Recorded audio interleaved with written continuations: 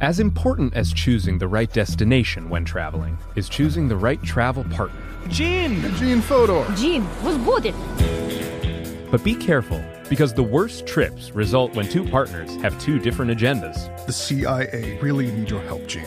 Freeze, Americano! Gene, run! Listen to Fodor's Guide to Espionage on the iHeartRadio app, Apple Podcasts, or wherever you get your podcasts. If you want to level up your marketing and business knowledge, look no further than the Marketing School podcast, hosted by Neil Patel and yours truly, Eric Su. It is the #1 marketing podcast on Apple and number 15 on business in the United States. Now, if you want to listen to interesting conversations with operators that have been there, done that, also with other interesting guests, then listen to Marketing School every weekday on the iHeartRadio app, Apple Podcasts, or wherever you get your podcasts. Hey, everybody. Welcome to Across Generations, where the voices of Black women unite. I'm your host, Tiffany Cross. Join me and be a part of sisterhood, friendship, wisdom, and laughter. We gather a seasoned elder, myself as the middle generation, and a vibrant young soul for engaging intergenerational conversations. Prepare to engage or hear perspectives that literally no one else has had. Listen to Across Generations podcast on the iHeartRadio app, Apple Podcasts, or wherever you get your podcasts. Imagine you ask two people the same 7 questions. I'm Minnie Driver, and this was the idea I set out to explore in my podcast, Mini Questions. This year, we bring a whole new group of guests to answer the same 7 questions, including Courtney Cox, Rob Delaney, Liz Phair, and many, many more. Join me on Season 3 of Mini Questions on the iHeartRadio app, Apple Podcasts, or wherever you get your favorite podcasts. 7 questions, limitless answers.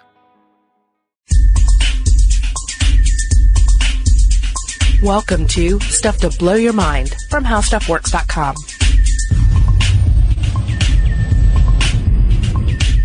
Hey, welcome to Stuff to Blow Your Mind. My name is Robert Lamb. And I'm Julie Douglas. Julie, what is your relationship with horror stories, with horror movies, with horror fiction? Well, so you're a fan? Well, yeah, I would say that I'm not as much anymore, and I became really sensitive to horror in any sort of form after my daughter was born, actually while I was pregnant. So I have been slowly ramping back up into Zombieland.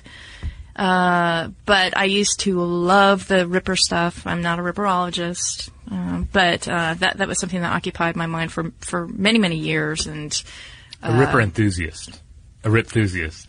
Sure, okay. Sure, I like that. But yeah, that's stuff that I think is absolutely frightening and takes hold of your mind, and you can't help but be entranced by it. And I'm pretty sure that you have a good and lengthy relationship with horror. Yeah.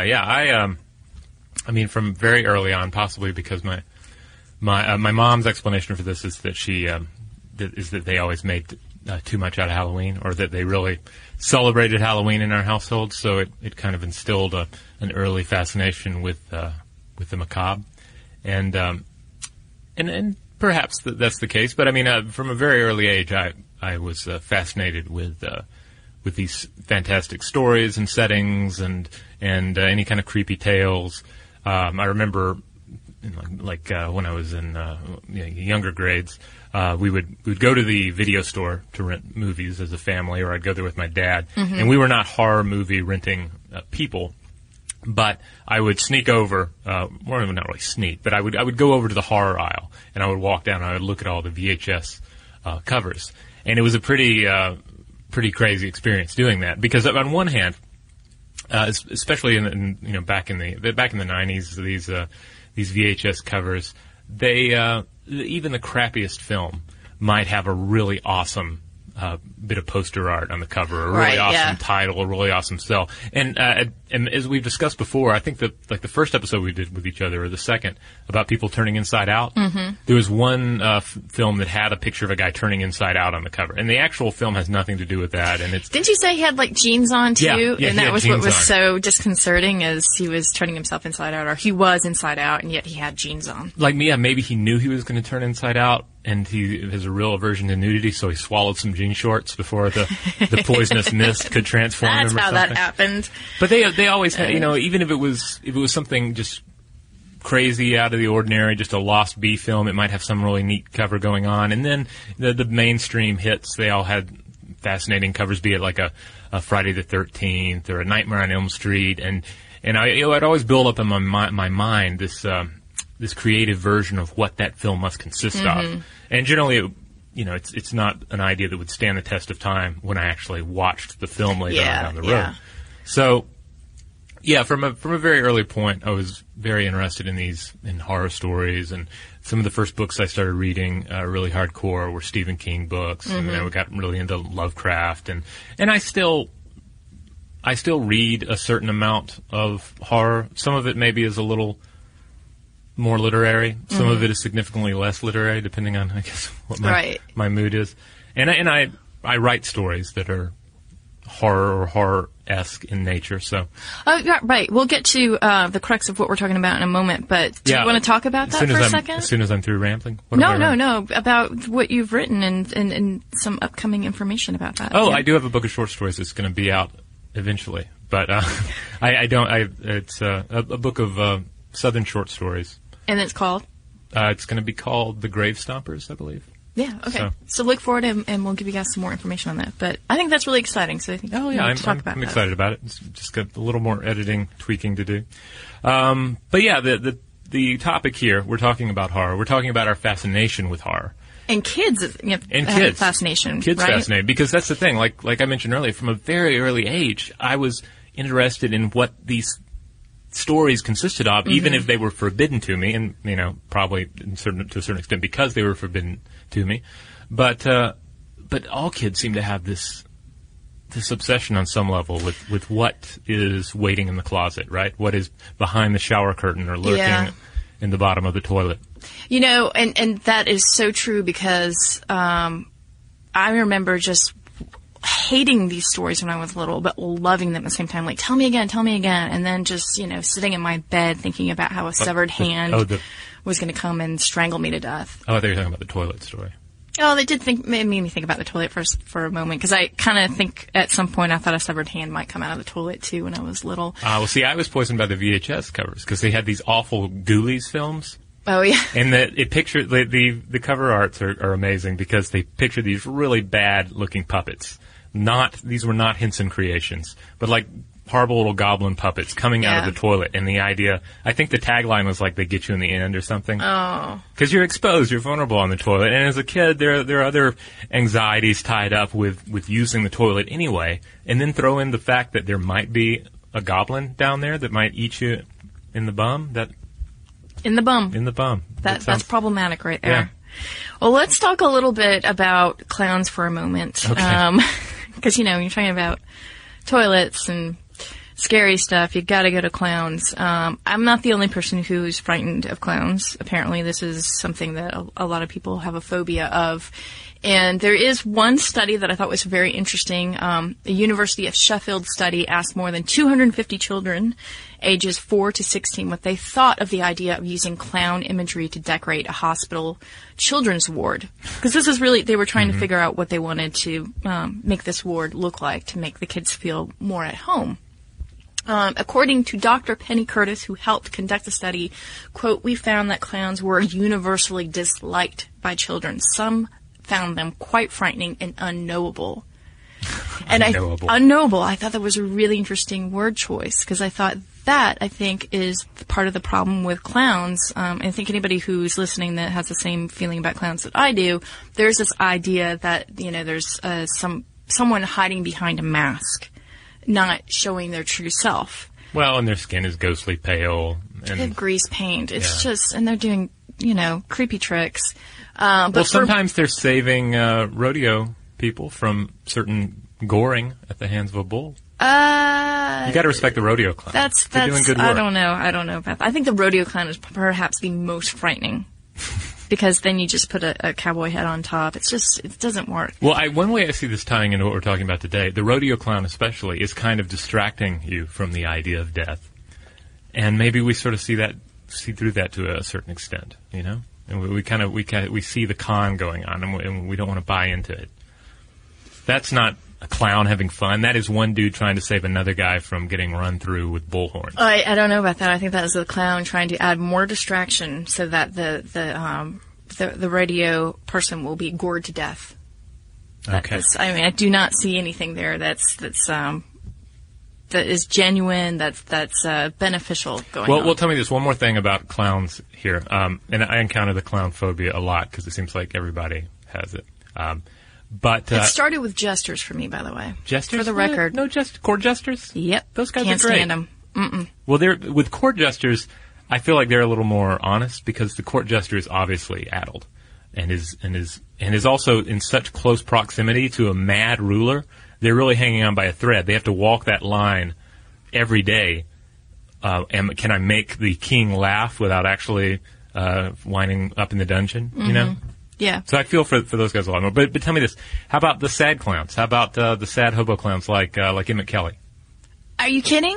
Like that's the worst. How is that the worst? You see him and he's okay, kind of mopey. He's maybe a little sad. A hobo clown, with stubble on the chin, with a cigarette hanging out, 2 coins in his pocket, has a hole in it. That's uplifting for a child right there. Well, they're hobo. He has that hobo mystique about him, He's a traveler. He's got stories. That's a new he has perfume. Experiences Hobo that he mystique. wants to share. Yeah, hobo mystique. Okay, so the question is, why do we keep going to material that unearths these uneasy feelings? So why did I read Stephen King's It, and I couldn't put it down, and it features a prominent clown, right? I think most people, when they think about clowns, they usually think Pennywise. about Stephen King's. Yep. It. Why do we keep doing this? And scientists believe that the answer is that humans have evolved to actually enjoy fear. And that there's a type of personality that really enjoys it. And we've talked about this person before. It's the neophiliac. It's like the type T, right? Type T, yeah. This is the person who craves new experiences, really wants a jolt, and that's because they have a lot more dopamine flowing. And we already know that there are genetic markers for this, right?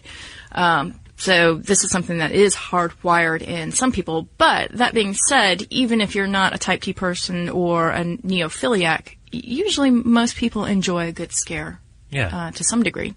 So, should I walk us through the brain? Take us through the shadow of the valley here? of death. Okay. Yeah. All right. So let's say you're watching something scary or reading something scary. I don't know. Let's say it's Texas Chainsaw Massacre. That was one that always got me. That's a pretty good one. So you're watching this, right? You have the horror on the screen and in the soundtrack because it has a fabulous sound design. Runs into your ears, into your eyes. And it all winds up in this little almond-shaped clump of neurons called the amygdala. All right. Right. We've talked about the amygdala a lot. Processes all sorts of emotions. Yep. Front and center. Yeah, it's vital to emotional processing, especially things like love, pleasure, and, of course, fear. So, amygdala, activate. Unleashes all these brain and body cocktails into your body, all these hormones, all right? Cortisol, adrenaline. Yeah. Prompts the adrenal glands to churn out cortisol, which is a stress hormone. And high levels of this can actually impede insulin and causes the rise in blood sugar.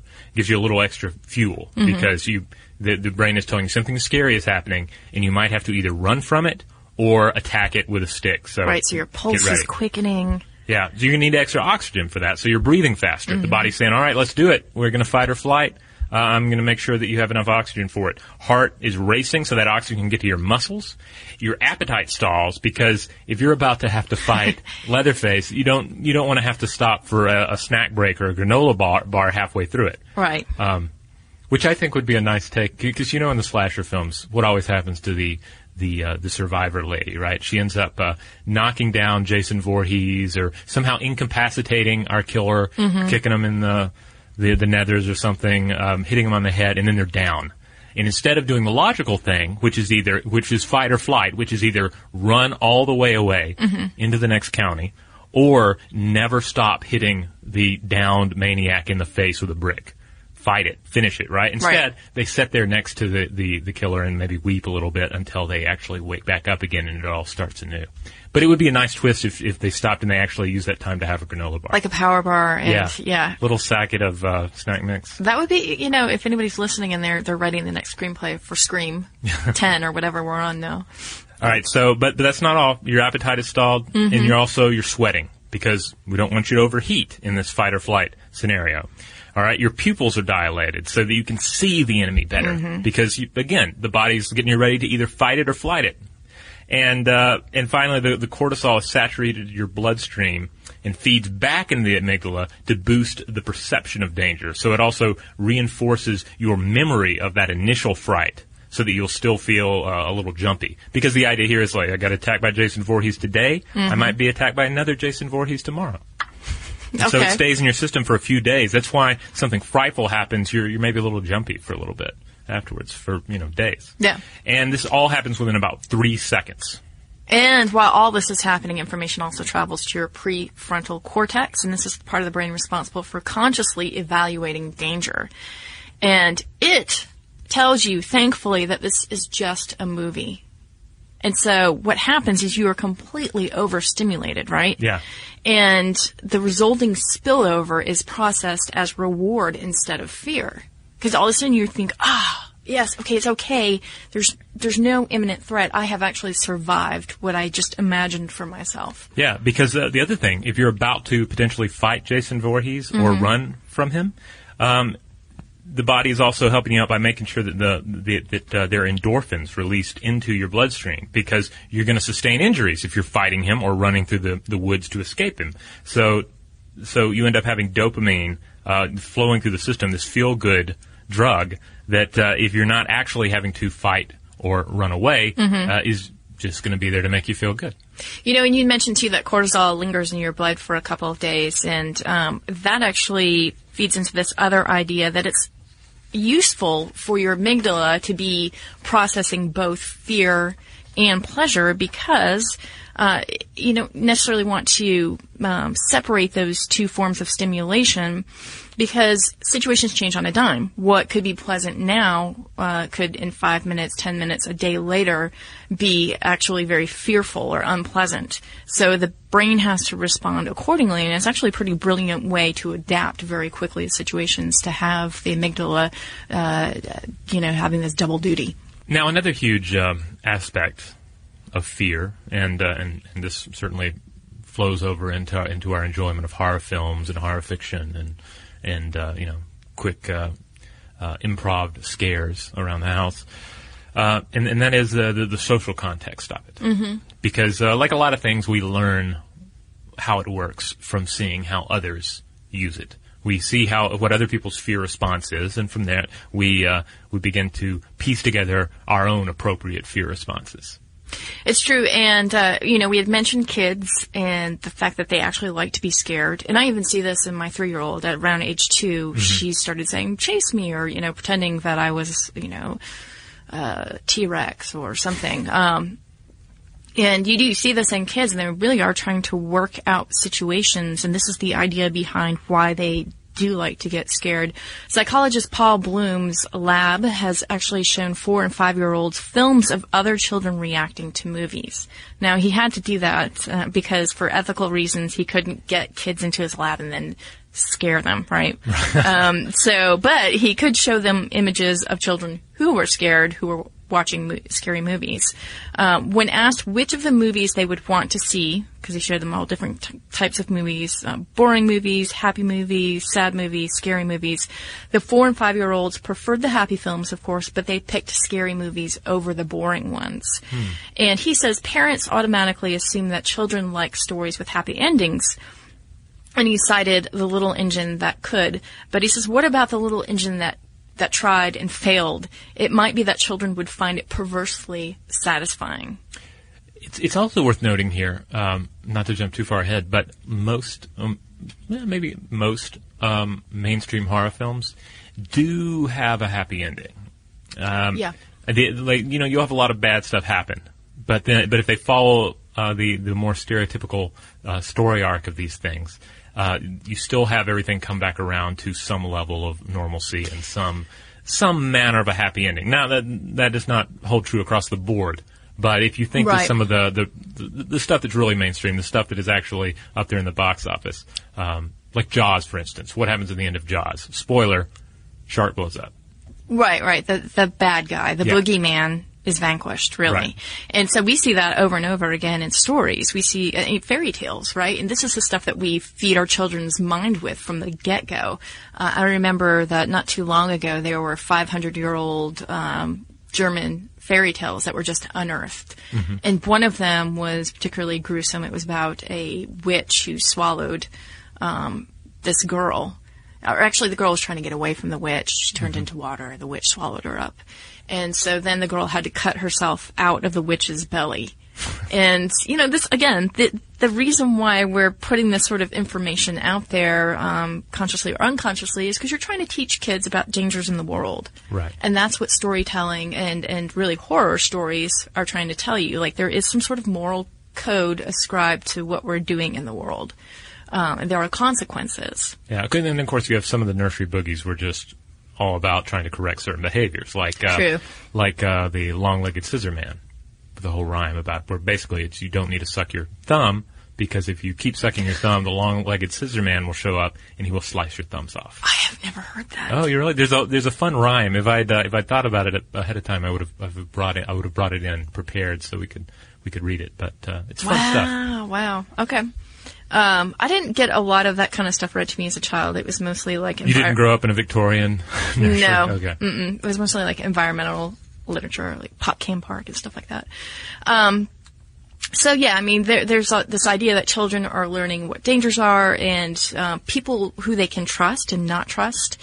And there's something actually called Williams syndrome in children and adults, and this syndrome doesn't allow them to be fearful of anybody in any sort of social situation. They are hypersocial, people with Williams syndrome. They love people, and they are literally pathologically trusting of people. Right. Now, not to imply that all hypersocial activity in small kids is definitely tied up in this condition. You also have situations where kids will be hypersocial because they've grown up in an early environment where it is advantageous to be ultra social with various people moving through their lives, particularly in, say, an institutionalized setting like an orphanage. As a way to adapt. But with people with true Williams syndrome, researchers actually think that their limbic system, the part of the brain that regulates emotion, is wired differently. And there appears to be a dysregulation in one of the chemicals, oxytocin. We've called that the love hormone before, that signals when to trust and when to distrust. And parents of kids with Williams syndrome have to be really vigilant about teaching their children to distrust people, because they truly will, they really sense no fear whatsoever and will run up to anybody and pretty much say, hey, what's going on? Come home with me. All right, we're going to take a quick break, and when we come back, we're going to discuss catharsis and our old friend, benign violation. Oh, that old friend. Shout out to Astepro for sponsoring this episode and providing us with free samples. Rob, as the local host with allergies here, they sent you some of their nasal spray to treat your allergies. What was your experience like? Yeah, that's right. I always wrestle with the pollen a bit when it rolls in during the spring, so they sent me the little nasal spray. I tried out the product, and yeah, it sure did help me get on top of my symptoms for the day. And it's so fast-acting, it was already kicking in before I left the house. Astepro is a first-of-its-kind nasal allergy spray. It's the fastest 24-hour over-the-counter allergy spray. It starts working in 30 minutes, while other allergy sprays take hours. Astepro is the first and only 24-hour steroid-free allergy spray. Astepro delivers full prescription-strength indoor and outdoor allergy relief from nasal congestion, runny and itchy nose, and sneezing. Get fast-acting nasal allergy symptom relief with Astepro. Go to asteproallergy.com for a discount so you can get Astepro and go today. ASTEPRO allergy.com. Astepro and go. Use as directed for relief of nasal congestion, runny nose, sneezing, and itchy nose due to allergies. As important as choosing the right destination when traveling is choosing the right travel partner. Eugene Fodor. Jean, was будет? Much of the joy you will find on the road comes from the person you share it with. So you write the books, Jean, and Vlastar runs the business. I understand now. It is a wise man who marries a wiser woman. But be careful and choose your travel partner well, because the worst trips result when two partners have two different agendas. Get down! I'm not stupid, Jean. Something is going on, and it's high time you tell me the truth. Freeze, Americano! Jean, run! So travel before it's too late. Your money will return. Your time won't. And we're all too quickly approaching that final destination. Listen to Fodor's Guide to Espionage on the iHeartRadio app, Apple Podcasts, or wherever you get your podcasts. Hey guys, I'm home. Everyone knows that it's Dad's job to be a bit of a joker. Sorry I'm late, everyone. There was an accident at the factory. Monty fell into the upholstery machine. Don't worry though, he's fully recovered. Good one, Dad. Did you get the pizza for dinner? So he likes to keep everyone happy with some dad jokes. Yep, right here. I had a coupon, and it saved me a lot of dough. Well, the truth is, Dad is just a fun guy. Hey, I'm not a mushroom. Please stop. Where does he get these stupid jokes from? He listens to the Daily Dad Jokes podcast. Oh, great. More dad jokes for me. We've delivered over 15,000 jokes to over 3 million listeners, and man, the postage fees are killing us.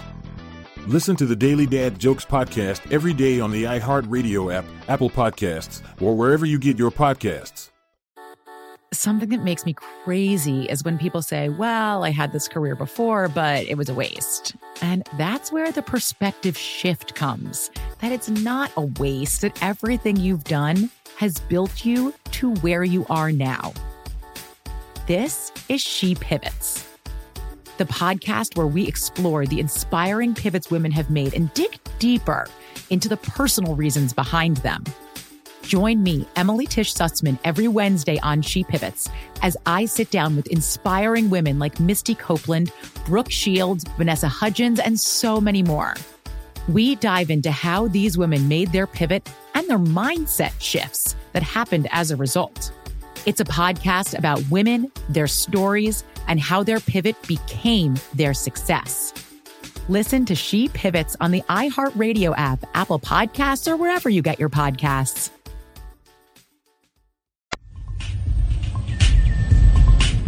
All right, we're back. So, benign violation. You may remember this from when we talked about humor. What makes something funny, according to some theories of humor, is the fact that we're threatened, but not really. Something that seems like it's going to kill us is actually just a joke, and therefore we laugh. It's our way of communicating to our fellow cave people that there's no real threat. That what we thought was a saber-toothed tiger jumping out of the underbrush to consume us was actually just Thog having a laugh at our expense. And then we all kind of laughed because we were so frightened. Yeah, and it's and then a release. We sacrificed Thog to our red gods. Right, but then the saber-toothed tiger in the actual horror film does come out right after the laughter moment, right? But the benign violation definitely plays into our consumption of horror because, like we discussed earlier, all this stuff's going on in your brain. You're watching this horror movie, you're reading this horror book, your body is responding accordingly, and then your brain kicks in and says, whoa, just to keep in mind, this is just a movie. It's not real.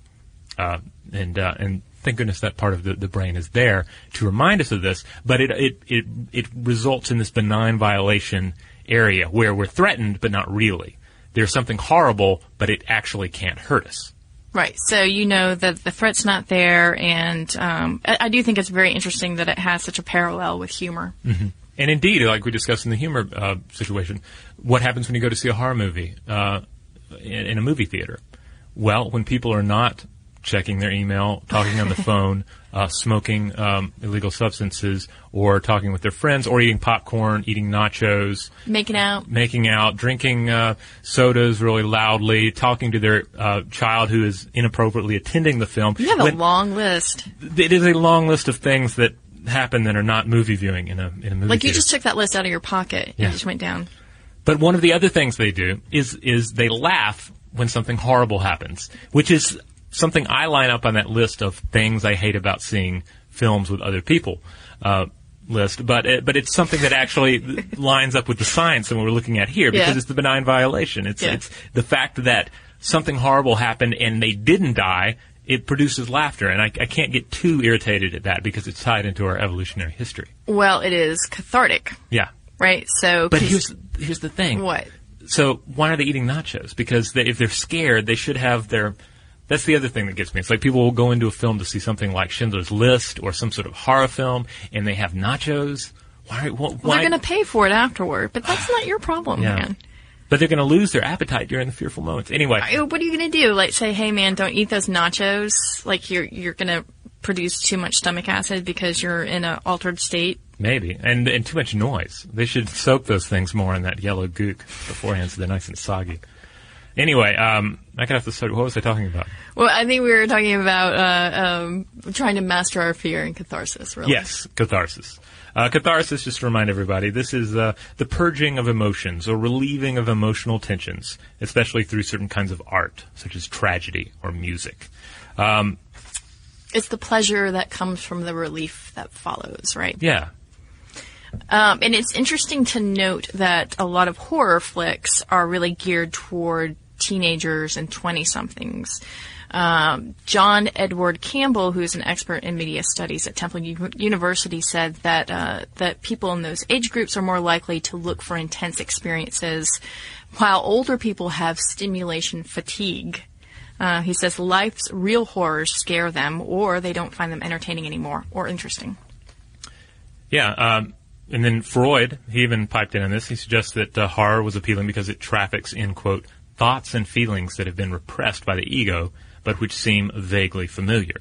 So, lining up with that, and also outside of that, horror is a form of, it can be this form of therapy where we're dealing with the things that we're afraid of, but in forms that make more sense. Mm-hmm. Be it a social concern that is personified, or some sort of the fear of death personified into something that can be dealt with on a more of a clear-cut level. We've talked about zombies before. Like, you can look at zombies that way. Zombies as this clear-cut personification of various fears that can be dealt with in a pretty clear-cut manner.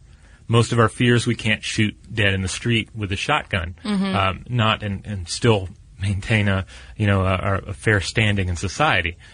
Zombies and the zombie fiction allows us to engage in that kind of a world where there is good and there is zombie, and they are cleanly dealt with through a specified means of taking them down. I was just thinking too, and when you're young, when you're really young, and then even when you're a teenager and in your early 20s, you are still grappling with this idea that one day you will die, right? This ultimately is the problem that we're dealing with. This is why horror films are so entrancing to us. Yeah, you can boil a lot of horror down to just basically us trying to figure out mortality. Yeah, it's a basic human condition of existential fear, right? Like, we know that eventually all of us will be entering that doorstep of death. And so I was just thinking about how you said that you might be overly wrapped with the macabre because of growing up and celebrating Halloween. And the same thing in my family happened. I mean, my dad would play the Pit and the Pendulum against the house, like protecting against the house every year. And he would turn our yard into a graveyard. And our favorite movie as a family to this day, and this was when my brother I was 5 and my brother was 7, is Harold and Maude. Okay. Which is about a very morose kid. It's about death and his preoccupation what was the kid's name? with, I can't remember. He's, But Holly was telling me how disconcerting it is to see him in pictures today. Because he was in The Life Aquatic. He was the accountant. Yes, yeah. But his character was preoccupied with death. He would pull off these hoax deaths all the time, or suicides. And my brother used to do the same thing. So he would, we'd be eating dinner and he'd get up to go to the bathroom. And the next thing you know, you would see him dragging his body, if you've ever seen someone do that, across the threshold, from the door. So it looked like someone was dragging his body. He was always pretending to be Harold. And now that I think about it, that was a really fun way for us to kind of get a bead on that subject, on death, and work it out, I suppose. One of my favorite... Cathartic. It was. It's very cathartic. One of my favorite commentators on all of this is Stephen King, who, in his intro to his short story collection, Night Shift, has a lot of really interesting things to say about not only the craft of writing stories and his own experiences with writing horror, but also what he sees as the meaning of it. And he keeps making allusions to the, you've heard the idea of the blind men and the elephant, right? where there's an elephant and there's this pack of blind men and they're pawing at the elephant, and each one is feeling a different part of the elephant and thus describing it differently. Like the person, the blind man touching the legs of the elephant says, "Oh, it's like a pole," and then the person touching the trunk says, "Oh, it's like a snake." And King makes this argument that horror allows us to paw at this equally unseen body that is death. I'm going to read a quick quote from him. He says, "Children learn fear quickly. They pick it up off their mother or father's faces when the parent comes into the bathroom and sees them with the bottle of pills or the safety razor. Fear makes us blind, and we touch each fear with all the avid curiosity of self-interest, trying to make a whole out of 100 parts, like the blind men with their elephant. We sense the shape. Children grasp it easily, forget it, and relearn it as adults. The shape is there, and most of us come to realize what it is sooner or later. It is the shape of a body under a sheet." So I thought that sums it up rather nicely, as far as just horror as our wrestling with mortality. Mm-hmm. Yeah, I don't think anybody can put it better than Stephen King. As important as choosing the right destination when traveling is choosing the right travel partner. Eugene Fodor. Gene, was booted. Much of the joy you will find on the road comes from the person you share it with. So you write the books, Gene, and Vlastar runs the business. I understand now. Tis a wise man marries a wiser woman. But be careful and choose your travel partner well, because the worst trips result when two partners have two different agendas. Get down! I'm not stupid, Gene. Something is going on, and it's high time you tell me the truth. Freeze, Americano! Gene, run! So travel before it's too late. Your money will return, your time won't, and we're all too quickly approaching that final destination. Listen to Fodor's Guide to Espionage on the iHeartRadio app, Apple Podcasts, or wherever you get your podcasts. Hey guys, I'm home. Everyone knows that it's Dad's job to be a bit of a joker. Sorry I'm late, everyone. There was an accident at the factory. Monty fell into the upholstery machine. Don't worry though, he's fully recovered. Good one, Dad. Did you get the pizza for dinner? So he likes to keep everyone happy with some dad jokes. Yep, right here. I had a coupon, and it saved me a lot of dough. Well, the truth is, Dad is just a fun guy. Hey, I'm not a mushroom. Please stop. Where does he get these stupid jokes from? He listens to the Daily Dad Jokes podcast. Oh, great. More dad jokes for me. We've delivered over 15,000 jokes to over 3 million listeners, and man, the postage fees are killing us. Listen to the Daily Dad Jokes podcast every day on the iHeartRadio app, Apple Podcasts, or wherever you get your podcasts. Something that makes me crazy is when people say, well, I had this career before, but it was a waste. And that's where the perspective shift comes, that it's not a waste, that everything you've done has built you to where you are now. This is She Pivots, the podcast where we explore the inspiring pivots women have made and dig deeper into the personal reasons behind them. Join me, Emily Tish Sussman, every Wednesday on She Pivots as I sit down with inspiring women like Misty Copeland, Brooke Shields, Vanessa Hudgens, and so many more. We dive into how these women made their pivot and their mindset shifts that happened as a result. It's a podcast about women, their stories, and how their pivot became their success. Listen to She Pivots on the iHeartRadio app, Apple Podcasts, or wherever you get your podcasts. The Therapy for Black Girls podcast is an NAACP and Webby Award-winning podcast dedicated to all things mental health, personal development, and all of the small decisions we can make to become the best possible versions of ourselves. Here, we have the conversations that help Black women decipher how their past inform who they are today and use that information to decide who they want to be moving forward. We chat about things like how to establish routines that center self-care, what burnout looks and feels like, and defining what aspects of our lives are making us happy and what parts are holding us back. I'm your host, Dr. Joy Harden Bradford, a licensed psychologist in Atlanta, Georgia. And I can't wait for you to join the conversation every Wednesday. Listen to the Therapy for Black Girls podcast on the iHeartRadio app, Apple Podcasts, or wherever you get your podcasts. Take good care, and we'll see you there.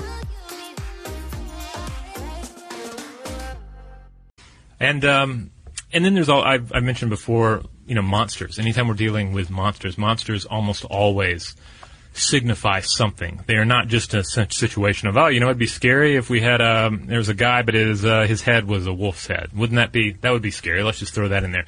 That may be the level of thinking engaged in the creation of the particular story or myth, but deeper down, we even look to the word monster. The word monstrosity originates from the Latin monstrare, which means to show or illustrate a point. So all of our monsters, no matter how gross or poorly designed, they embody ideas, fears, and abstractions about the human condition, be it about death or disease, be it a social concern or what have you. It can or be, even ourselves, how we can be unknowable to ourselves. Exactly.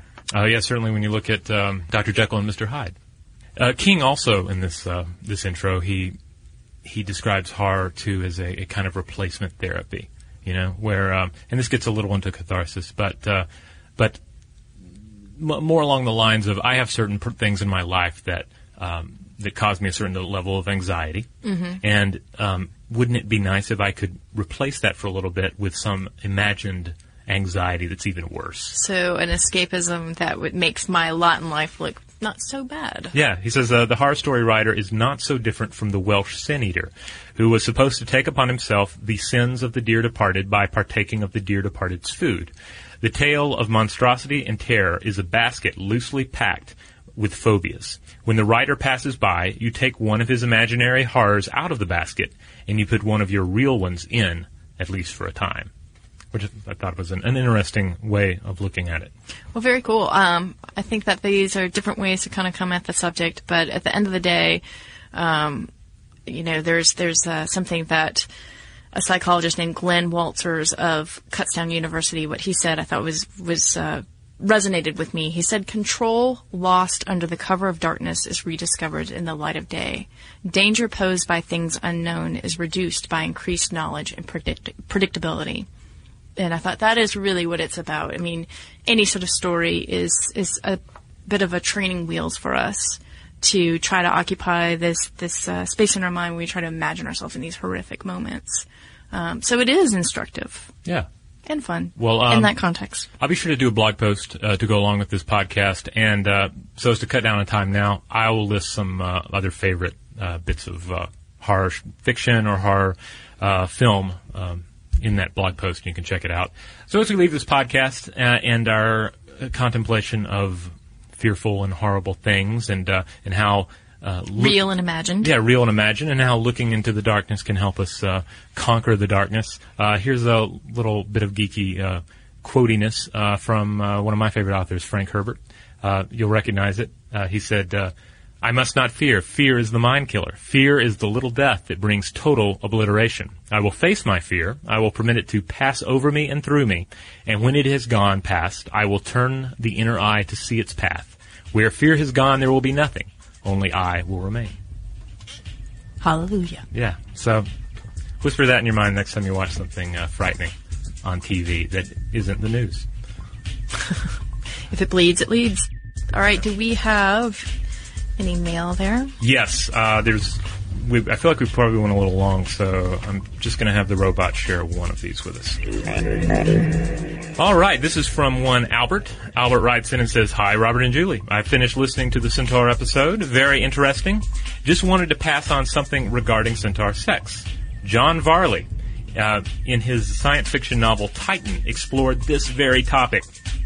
Astronauts end up exploring a space station, and one of the species they meet are centaurs. These centaurs have both human genitalia and equine genitalia, and the two parts do not necessarily match, meaning a centaur with a male human package can have a female equine package. The author explores a lot of interesting topics in sexuality in this novel. I highly recommend it. That is awesome. John Varley, for those of you who are not familiar with him, he He wrote a lot of science fiction back in the day. He also wrote one particular story called Overdrawn at the Memory Bank. And there was a kind of awesome, kind of cheesy PBS adaptation of this story starring Raul Julia back in the day. And it was actually featured on Mystery Science Theater 3000. Addams Family, Raul Julia? Yeah, Okay. that Raul Julia. Great actor, kind of a very cheesy production, a lot of kind of Matrix-y type special effects before we really had the ability to pull that off. But it's So you could see the strings on them as they bent backward? Yeah, but as cheesy as it is, there are some fabulous ideas explored in that. And so it doesn't come as too much of a surprise that John Varley also explored the topic of centaur sexuality. So there you go. And penis placement and other equipment. There you go. So it sounds like one worth checking out there. Thanks, Albert, for bringing that to attention. And if any of you would like to discuss the topic of centaur sexuality or horror with us, you know where to find us. Both. Yeah, both. There's a lot of overlap between those two topics, I would imagine. You can find us on Facebook, where we are Stuff to Blow Your Mind, and you can find us on Twitter, where our handle is Blow the Mind. Let us know your experiences with horror fiction, horror movies, what scares you, and what are your thoughts on the fright process inside your mind. And you can always drop us a line at blowthemind@discovery.com. Be sure to check out our new video podcast, Stuff from the Future. Join How Stuff Works staff as we explore the most promising and perplexing possibilities of tomorrow. As important as choosing the right destination when traveling is choosing the right travel partner. Gene Fodor. Gene, was good. But be careful, because the worst trips result when two partners have two different agendas. The CIA really need your help, Gene. Freeze, Americano! Gene, run! Listen to Fodor's Guide to Espionage on the iHeartRadio app, Apple Podcasts, or wherever you get your podcasts. If you want to level up your marketing and business knowledge, look no further than the Marketing School podcast, hosted by Neil Patel and yours truly, Eric Su. It is the #1 marketing podcast on Apple and number 15 on business in the United States. Now, if you want to listen to interesting conversations with operators that have been there, done that, also with other interesting guests, then listen to Marketing School every weekday on the iHeartRadio app, Apple Podcasts, or wherever you get your podcasts. Hey, everybody. Welcome to Across Generations, where the voices of Black women unite. I'm your host, Tiffany Cross. Join me and be a part of sisterhood, friendship, wisdom, and laughter. We gather a seasoned elder, myself as the middle generation, and a vibrant young soul for engaging intergenerational conversations. Prepare to engage or hear perspectives that literally no one else has had. Listen to Across Generations podcast on the iHeartRadio app, Apple Podcasts, or wherever you get your podcasts.